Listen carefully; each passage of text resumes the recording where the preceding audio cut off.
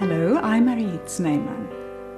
Welcome to Calm, Clear and Helpful, a weekly podcast series on taking good care of yourself and others, introducing you to wellness professionals ready to inform, assist and inspire.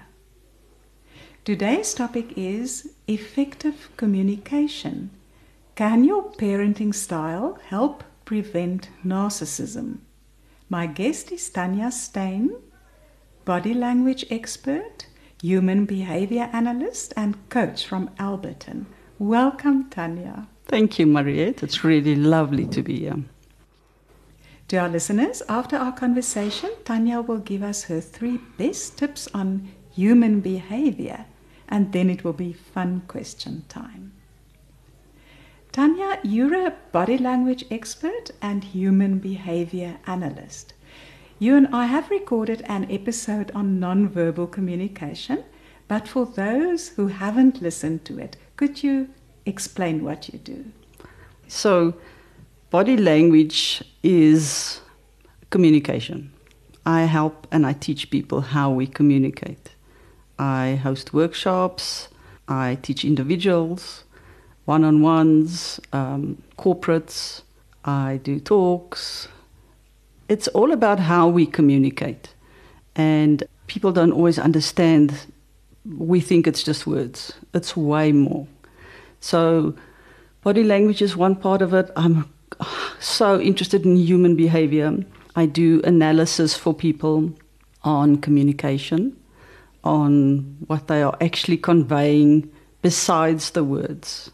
You know, there's so much more to what we are actually meaning behind the words. So I analyze human behavior. I analyze actions. I love what I do. I absolutely love what I do. That's very evident. Your work is science-based. Could you elaborate? All right. So when I started learning about body language, I did my certification course through a company called Science of People. I got to a stage in my life where I didn't understand people. I really didn't. And when I discovered Science of People, it just made sense to me. Science. There's a science to how people work. And what we do is we find scientific research on anything human being related, non-verbal related, wellness related, anything on well-being. And they take the research, and research is really hard to read. I don't know if you've ever read research. It's really hard to, and then read it and then adapt it into normal life is actually quite hard, because scientists are really complicated people. And so what we do at Science of People is we take that research in our lab, and then they play with it and they adapt it into bite sizes that we can teach to people and how they can apply it into everyday life. But it has to be research and scientific research, peer-reviewed. It has to make sense first, and then we can apply it. So when we teach people, we first do the science. We teach them the science behind an action, let's say, why it works. Then we teach it to them, and it makes sense. People, when people believe science and they see it works, they adapt a method much easier. So I do write exams once a year, which I actually think in the beginning it was quite intimidating at my age. Writing exams once a year is intimidating. But I actually love the idea because research is constantly changing. And to stay on top of it, you need to be able to write exams. So I fear it and I love it, because we stay on top of the latest research. There's new stuff coming out all the time. I mean, neuroscience is amazing, and the new stuff coming out is fascinating all the time. So we stay on top of the latest research. So it's all science-based. I'm very glad we can get a peek at a little part of that today. Now, our topic, namely effective communication, can your parenting style help prevent narcissism, is a sensitive and potentially controversial topic. As we know, narcissism is a mental health condition, but we're going to look at it from a specific perspective. We're going to link parents' non-verbal communication with their child. to the possible development of narcissistic traits, and also to the cultivation of empathy. Before we start, I'd like to make it clear that you're not talking from a psychological perspective, since you're not a psychologist. You're sharing your expertise on the science of effective communication, and in particular, nonverbal communication. 100% correct. So I think I need to explain to your listeners how it came to be that I linked communication, narcissism, and parenting. You see, I'm always going around talking and teaching and researching. This is what I do all the time. And as I'm going around, there was this current theme coming around all the time. 3 things were happening. 1, I was really noticing that we are facing an epidemic of miscommunication, and people are suffering because of this.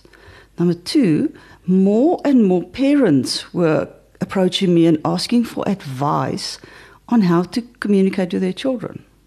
And then number 3, because I'm always researching and reading and on anything about human behavior, there was a reoccurring theme there with words jumping up all the time: narcissism, depression, mental illness, suicide. And I thought, something's up here. So I carried on researching a little bit more, reading a bit more. And I discovered some articles. One article from the World Health Organization made me sit up a little bit more. They said depression is definitely on the increase, which we all know. But they said, due to narcissism. And I thought, what? Narcissism, there's that word again. That word is somehow everywhere. And I thought, according to the World Health Organization, people are suffering more with depression because they are interacting with narcissists, either a parent, a boss, a partner, and people are falling prey to serious health illnesses because of what these people are creating. I thought, no, man, this is a problem. Carried on researching. I wanted to understand, where does narcissism come from? What is narcissism? So I did a lot of research on this. And what I found was quite frightening. We'll get into that a little bit later, but I understand how communication works. I understand the science behind communication. And I understand how it affects us, our well-being, when we don't communicate well. So it made sense to me. And then when I discovered that parents actually create this, I thought, oh, there's a problem. We need to address this. Shall we start with what nonverbal communication entails? So nonverbal is your tone of voice, your vocal power, your gestures, your facial expressions. If we don't know how to use these things, nobody teaches us this. It's not a thing we get taught at school. We get born with it, but we don't know how to use it. It's a social skill. It's part of emotional intelligence. So if we don't know how to use it, it becomes a problem. Parents don't know how to teach their children this. We sort of just get thrown into the thing and say, you know how to do it. We don't. So nonverbal communication, Harvard University published a paper recently and said nonverbal communication makes up 93% of our communication. I mean, that's really high. That same university that published that paper only teaches PhD students 12 minutes of nonverbal communication. In our literature, we like to say 60% of our communication, minimum, is nonverbal, and only 40% are words. So we focus a lot on the words, and we throw that 60% away. But our brain is so focused on nonverbal that we believe the nonverbal over the verbal. But people don't know this. The science proves this over and over and over. I teach people that little section. When you can communicate 100% using your nonverbal and your verbal, your communication skill changes completely. And The next question, which role does nonverbal communication play in our lives? So it's a critical social skill. If we don't know how to communicate effectively, it affects every part of your relationships with everybody, with your children, with your husband, with your co-workers, with everybody. It bonds us. For example, eye contact releases a hormone called oxytocin. We need this hormone. It's a bonding hormone, firstly. It's our feel-good hormone for both parties. People aren't making eye contact anymore because they're on phones and they're on social media and they're not interacting socially anymore. When I teach parents the science behind eye contact, it's like little lights going on in their heads and they go, there's a problem. And that's why we're facing an epidemic of miscommunication. People aren't communicating properly anymore. We are communicating constantly, but not effectively anymore. And we are suffering because of that.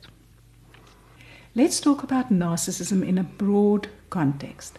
How would you define narcissism for the purposes of our conversation? Okay, so I have to explain this. I'm not an expert on narcissism. The word narcissism is everywhere. Every second person you speak to talks about this person as a narcissist.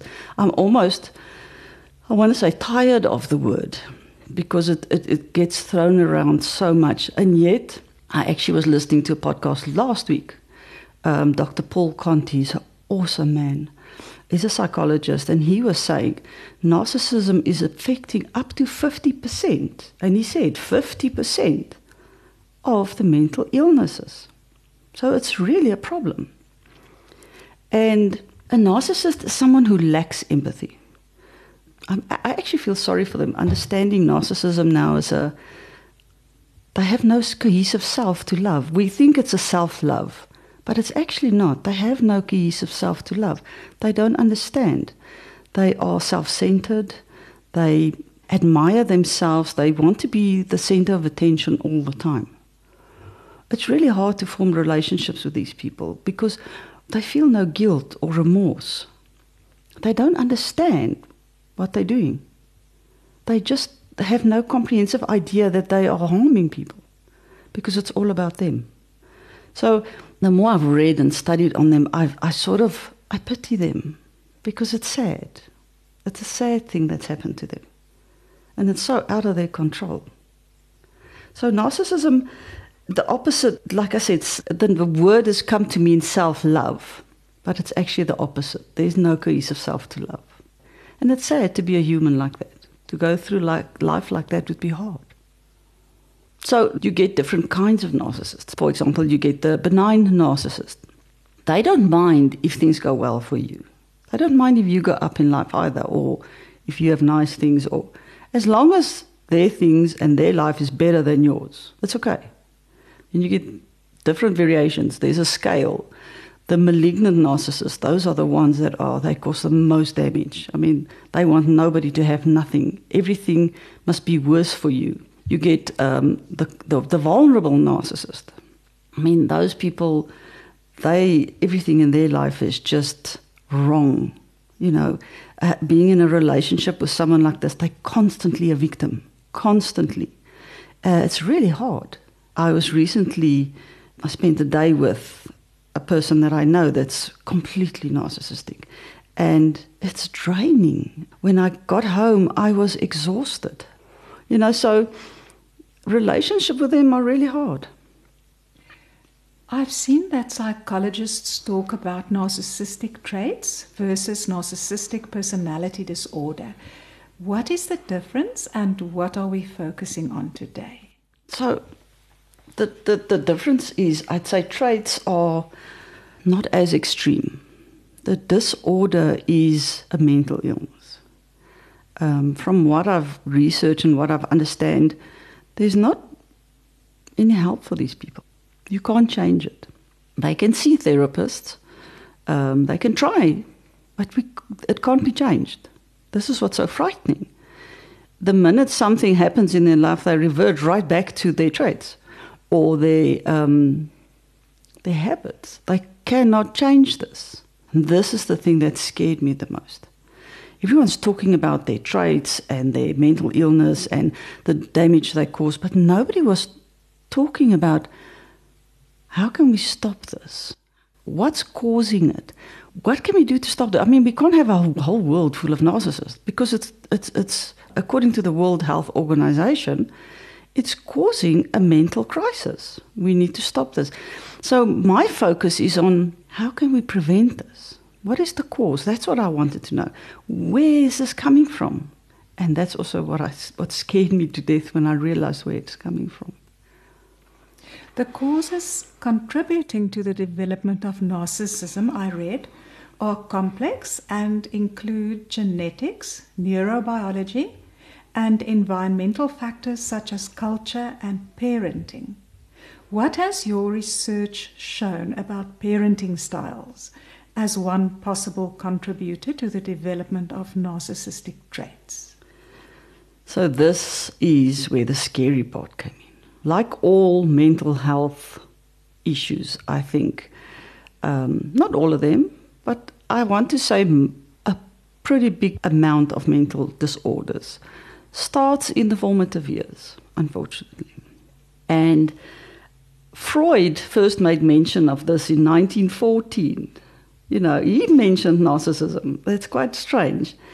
But one of his successors, I think her name is Karen Horney, she found that narcissism is when parents are overindulging or underindulging. When those children grow up, they crave that attention of overindulging or underindulging. So back in that time already, they started noticing that it's parents. Through my research, I discovered a woman, her name is Dr. Ramani. I can't say her surname. She's a clinical psychologist.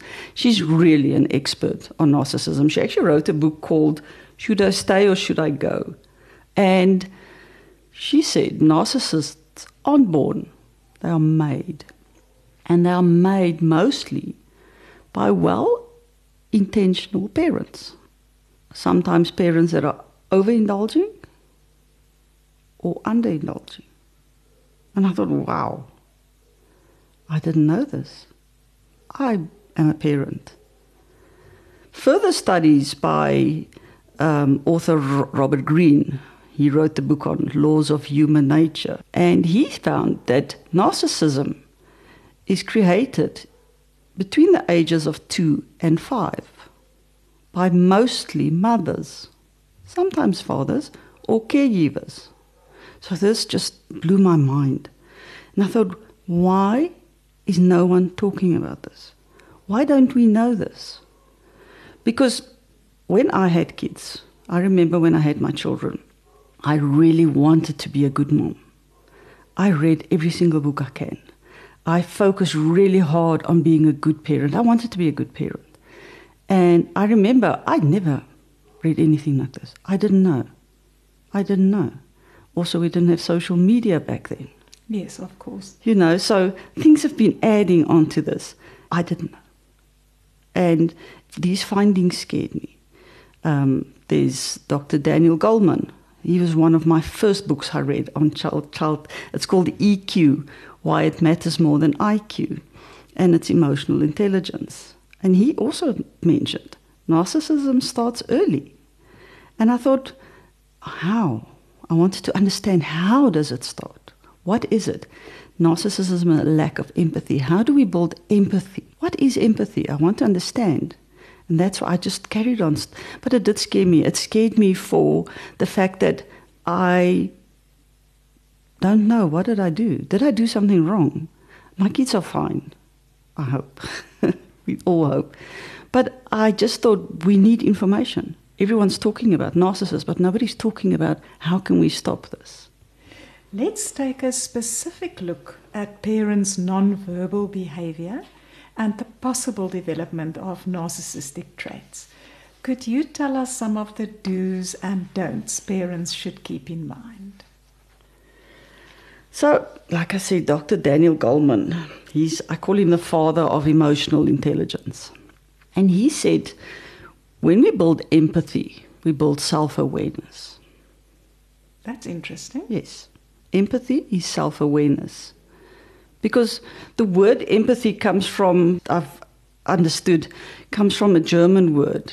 And it means understanding someone else's feelings and emotions.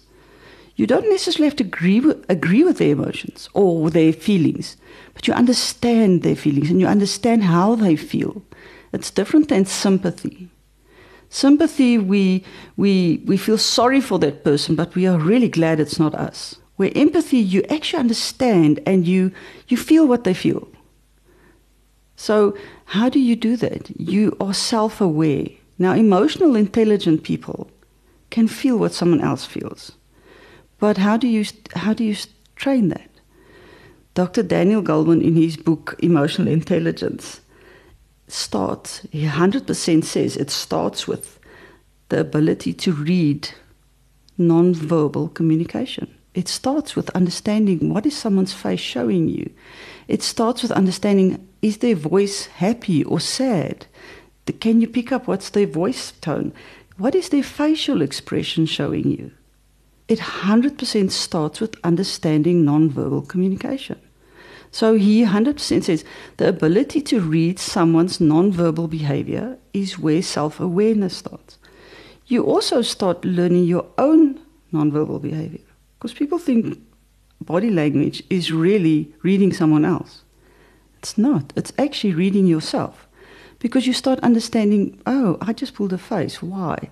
Listen to my tone of voice. Why? Something is irritating me. When you first understand yourself, that's so much easier to understand other people. So empathy is self-awareness. That's how we build. So when children don't understand, they're not looking at their parents aren't looking at them anymore. Parents are on their phones, talking to children while they're on phones, looking at TVs. It's frightening. We are not building self-awareness. We're not building empathy. Children, unfortunately or fortunately, learn by example. And so during the workshops, I teach parents social biases, for example. Parents say, no, I'm really good. I don't use bad words. I try and be really cautious with not teaching my children any bad biases. And then I say, okay, what do you do when you stop at the robot and the beggar comes? What do you do? And they say, no, I say nothing bad. I say, what's your face do? Because your face does it. And you know what your little one's doing? They're watching your face. We have scientific research that proves social biases are passed on to our children through facial expressions. I never knew that. Yes. No parent knows that. When I teach parents this, they go, oh, Lord. Yes. Oh, Lord, that's exactly. We don't know what we're doing. Nobody's teaching us this. It's really important that we learn this. Because you can pull a face. It's really interesting. It's so fascinating when you really understand the science behind what we're actually doing and why communication is suffering, why there's an epidemic. We have a problem. So people spend less time interacting socially. They are on social media all the time, TVs, and it's sad. Why is it so critical that parents are educated in nonverbal communication? You have touched on it. I think most of us are unaware of how easy it has become today to fall into these traps. We all have work pressure. We have our own mental health problems. We are all suffering with something. We are all the product of our parents. I think parents today have a lot more information than our parents had. But we all come with our own baggage. We have single parents. There's a lot more single parents out there. It's really hard raising children. And if parents don't know, if we don't fix this, if we don't try and change, I think we're facing a catastrophe. Because children are our future. Not just our future, they're their future. And if we can't fix this, it's going to become a problem, not just parents. I think I've told you before, I do a lot of trauma counseling as well. And counsel parents and children, and there's problems. Children are suffering. Adult children are suffering. And I'm talking adult children. And from what I've studied, I understand it started in the formative years. And I want to say to the parent, you should have, but I can't say that because they didn't know.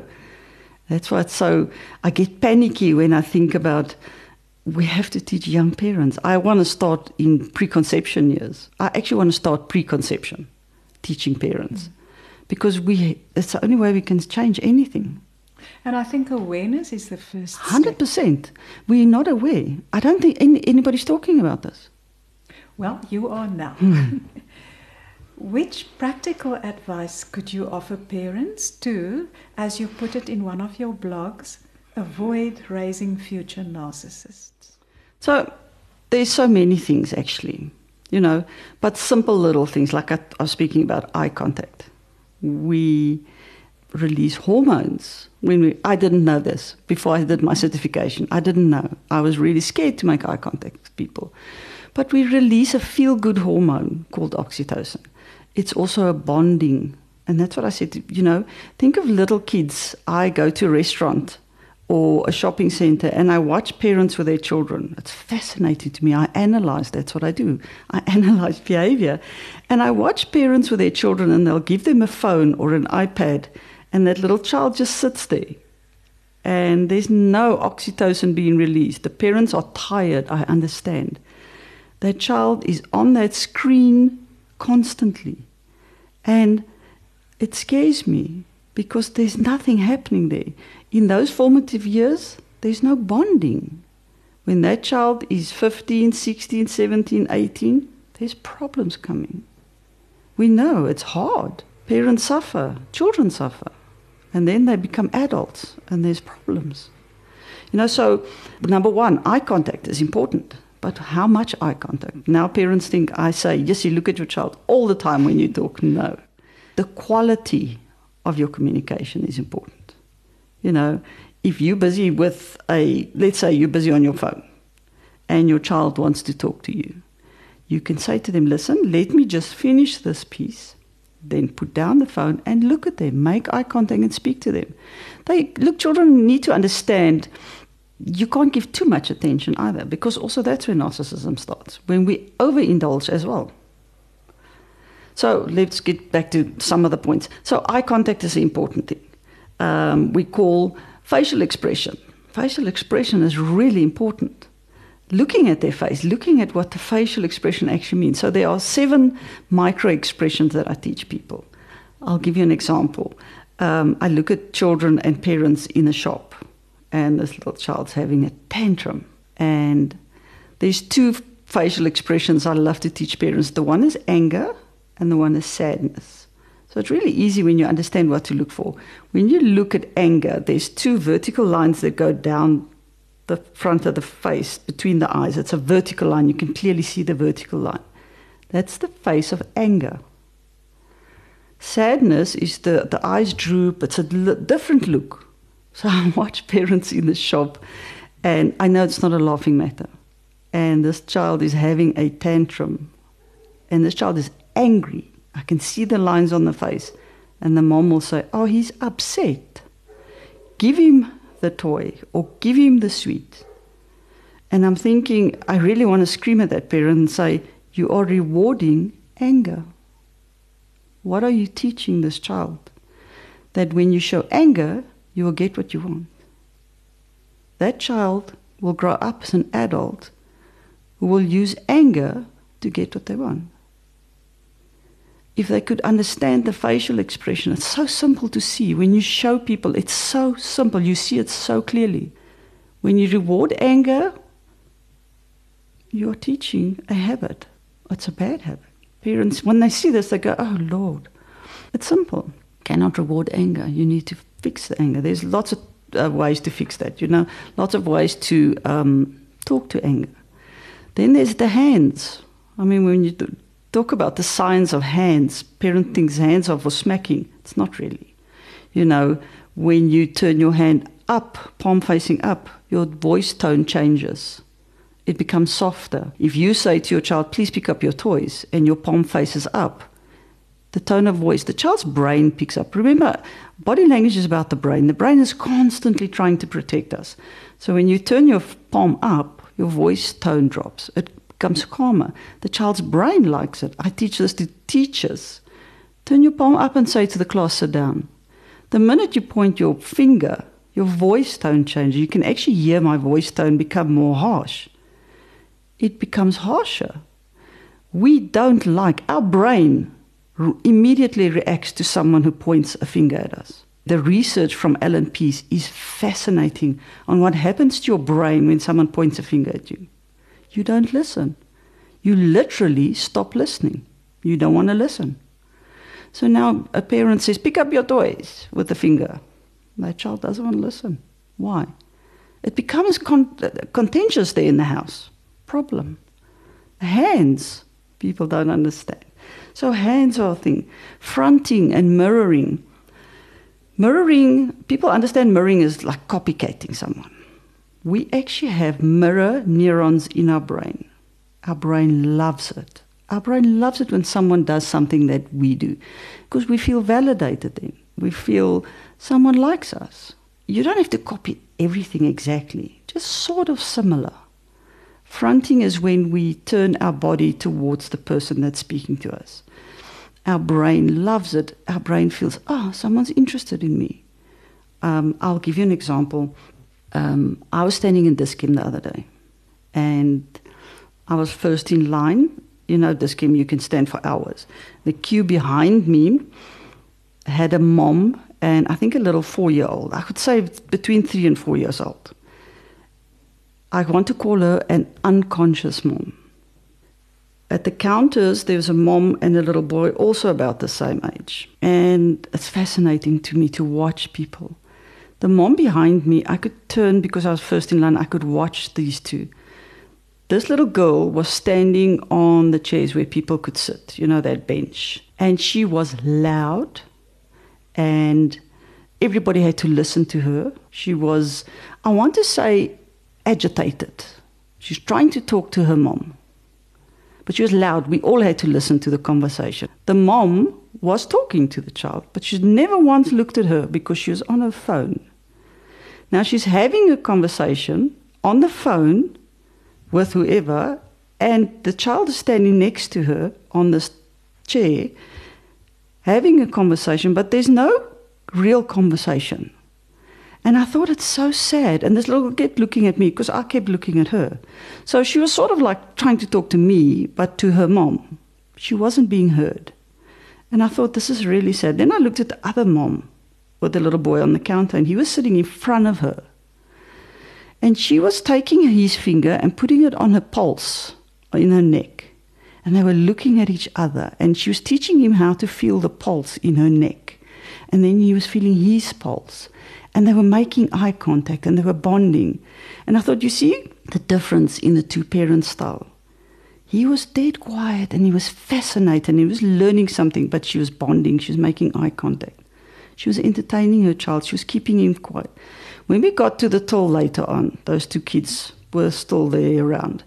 That little boy was happy, standing still next to his mom. The other little girl was all over the place because of the quality of attention they got from their parents. It makes a huge difference. The mother with the little girl, she wasn't coping with that child at all. I keep wanting to think that child, I don't want to say it, but I keep thinking that child's going to grow up, if this mom doesn't change her behavior in how she communicates with that child and how she gives her attention, it's going to be a problem when she's older. So the quality of attention is The quality of attention important. is so important. And, when I teach parents, I say to them, it doesn't have to take you hours. It's just when you bond with your child, make sure it matters. You know, when your child talks to you, if you are busy, tell them I'm busy right now. They need to understand. Children, there's Jordan Peterson writes the book, and he says his last chapter is about let children ride skateboards. And the chapter is about we have to let children fail. We can't protect them all the time. They have to make mistakes. And we have to let them learn. We can't mollycoddle them. We can't because that creates narcissism too. Because when we take away all the hardship, they don't learn anything. We protect them too much. It becomes a problem. We call them, but parents like that, we call enmeshers. They create narcissists because they live so vicariously through their children. They're so involved, they isolate their child so much that their child has no cohesive self. They don't know who they are because the parent is, I've seen that when my kids were growing up, there's parents that are so involved in their children's lives that they don't know who they are. Yes, I can think now that they needn't connect to other people or they don't get the chance. They don't get the chance. They don't learn how to do They that. don't learn. And now imagine that child's a grown-up. What do they need? They need people to pay attention all the time and tell them what to do. And they don't know who the self is because the mom, I've seen it so many times. And when I read that, I realized I can see those moms. You know, it's such a weird thing to think about because it comes from their parents and it comes from their parents and it comes from their parents. We have to stop it somewhere. We have to do better. And this is the thing with parents. We have to do better because we have that information now.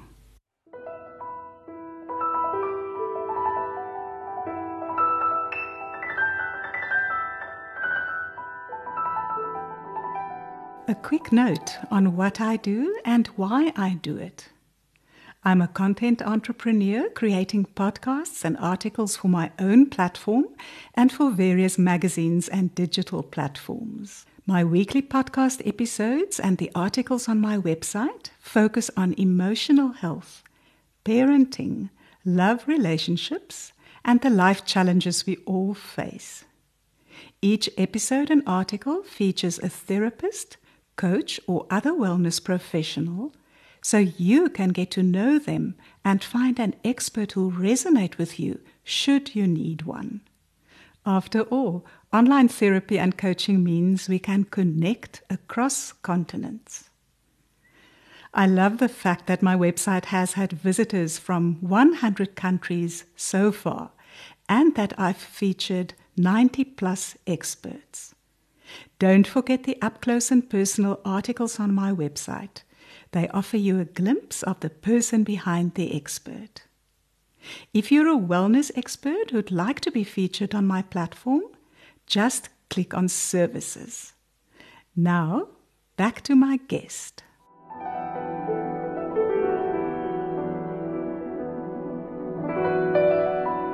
You've mentioned that effective communication can also help children develop empathy. Okay, so let me tell you about this study. It's a really interesting study. Dr. Daniel Goleman, they did a study on 1,011 children to see if empathy has any effect on any of these children. And they analyzed them to see which children could read nonverbals, which children are good with nonverbals. They found the children who could read nonverbals, whose empathy levels are good, whose emotional intelligence are good. Those kids turned out to be the most popular. They were the most emotionally stable. They did better in the classrooms, even though their IQ wasn't really higher than the kids who weren't emotionally intelligent. They also found the teachers liked these kids better and they did better in the classroom. Their classroom effectiveness was better. So it showed that emotional intelligence and nonverbal communication goes hand in hand, and that creates empathy.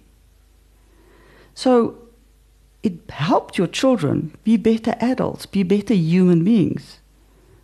The study was fascinating, and they found babies from as early as 2 to 3 days old can already read their mom's facial expressions. That's very early. Yes, that's where we start. But that's to survive, Yes, I suppose. 100%. We are born with nonverbal communication.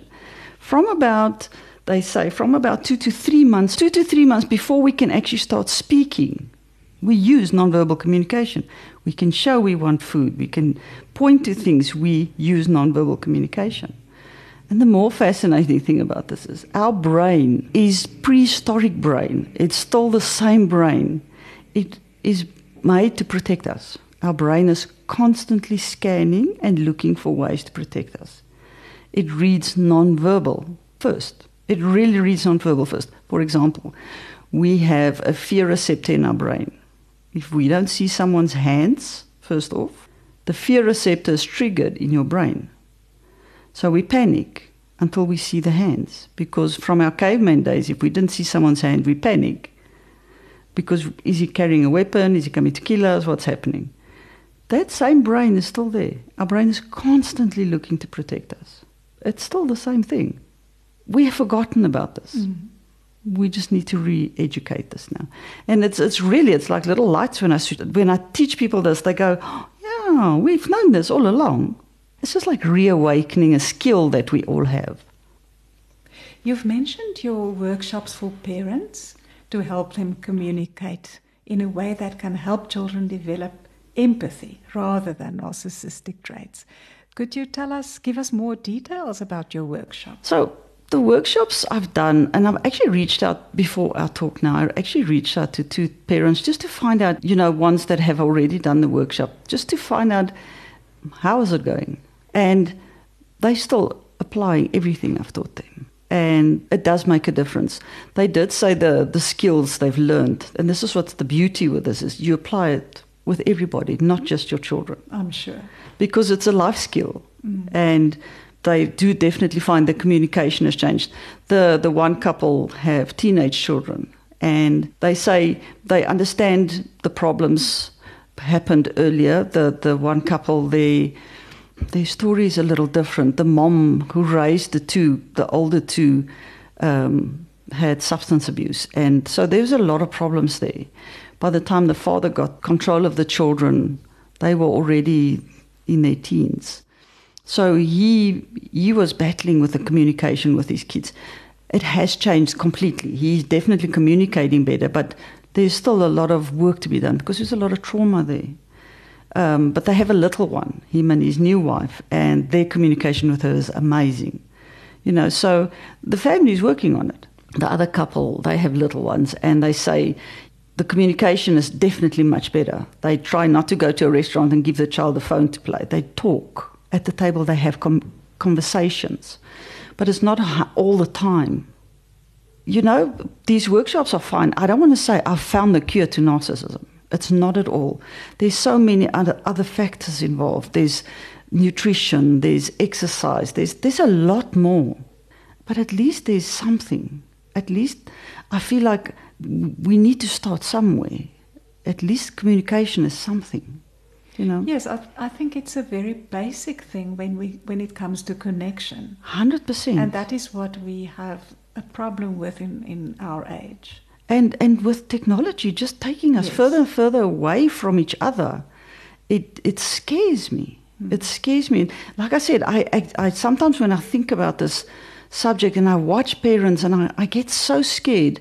In the early days when I first did my certification, I just blurted out to people. I would just say, oh, you're doing the wrong thing. And I had to learn the hard way that you can't. Yes. You can't tell people what to do. You can only really help people if they ask. And that was a hard lesson for me to learn. Yes. Where can listeners learn more about your work and your workshops? So on my website, I have a website, The Art of People. It's www.theartofpeople.info. My phone number's on there, my email. They're more than welcome to reach out. I do workshops all the time. This year's a wedding coming up, so this year's a little touch and go for me there. But anyway, really, they're more than welcome to reach out. And I will attach the link to your website to this podcast. Thank you. Thank you. Now, Tanya, we're coming to your 3 tips on human behavior. I'm very curious. So, there's this thing that I've learned, and I've actually got sticky notes all over my house. I drive my kids crazy. So this one is something that I say, nature loads the gun and nurture pulls the trigger. Oh. So when you think about it, we all have defects and problems, and we all get born with things. It's the nurture that pulls that trigger. You get psychopaths. That someone's born a psychopath. Although recently I've discovered they're actually not born a psychopath. But it's the nurturing that shapes them. You can have a psychopath that's quite normal, that live a normal, healthy life. And you get a psychopath that murders. It comes from the nurturing. So it's really important to me, that sentence. I think people need to think about that. Then the next thing that's always prevalent in my mind is we need to be kind, because you don't know what the person you're speaking to is suffering from. We are all suffering with something. I don't think I know any single person who hasn't got something that they're suffering with. Everyone has something. And I think that makes us all human. And that's a nice thing. And I think the last one, and it has to start with you. You cannot change a single human being if you cannot change yourself. And like I said earlier, I've realized I cannot help anybody. I can only help myself. And if I can do better, then I can only help you do better. If I'm a better human being, then it's a ripple effect. It goes bigger and bigger. I can only help myself. I can't try and change you. I can only change myself. Thank you. Those are very wise. May I ask you your fun question? Yes, of course. Tanya, in an ideal world, if you could be gifted with a cruise on any river in the world, where would you like it to be?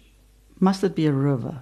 No, it's a fantasy world. It can be elsewhere. I was looking this morning. I'm not even sure if it's a river. In Venice, they have that river that runs. I don't know. Is it a river? I have no idea. I was just looking, and they were showing from a bird's eye view, and I was looking at that river going through Venice. I don't even know it's a river. It was so beautiful, and I thought, that's where I want to go. Oh, but you've got your answer ready, eh? That was just by accident. I was looking at it this morning. I must really go and look, because I love reading Donna Leon's crime novels, and they all take place in Venice. It was beautiful. But it's the first time I've actually seen a bird's eye view of it.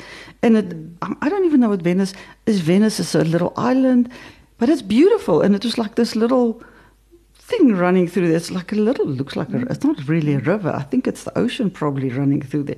But it was beautiful. And I thought, I would like to go on there. I'll go and take a I look. love that place. I love Italy. I would love to go. The Amalfi Coast, I follow, they show me on Instagram constantly. Instagram's my favorite social media. And they send me the Amalfi Coast photos all the time, and I just dream of that place all the time. I would love to go and retire there. I would even live in a one-bedroom, tiny little place. Just if I can just live there, it would be perfect. I can relate to that. It's so beautiful there. I'll just go for walks all the time there. I don't care. Yeah. Thank you, Tanya, for sharing your insights on this very unusual topic, and for making us aware of the importance of our non-verbal behavior. You're welcome. And I hope, and my wish is that we can start changing it. I mean, we've got to start there. I just wish and hope maybe we can make a change. Thank you. To our listeners, it was good of you to join us. I'd really appreciate it if you'd subscribe to this podcast series and rate it where you download your podcasts. If you found this episode helpful, please share it with someone you care about. You're welcome to go to my website, www.marietsneyman.co.za, for this episode's podcast notes and for free articles and podcast episodes on love and intimacy, parenting, emotional health, and managing life's challenges. To follow me on Facebook, just search for Mariette Snyman, journalist. Calm, Clear and Helpful is compiled, hosted and edited by me, and the music is by Mart Marie Snyman. Catch you next Tuesday at 9.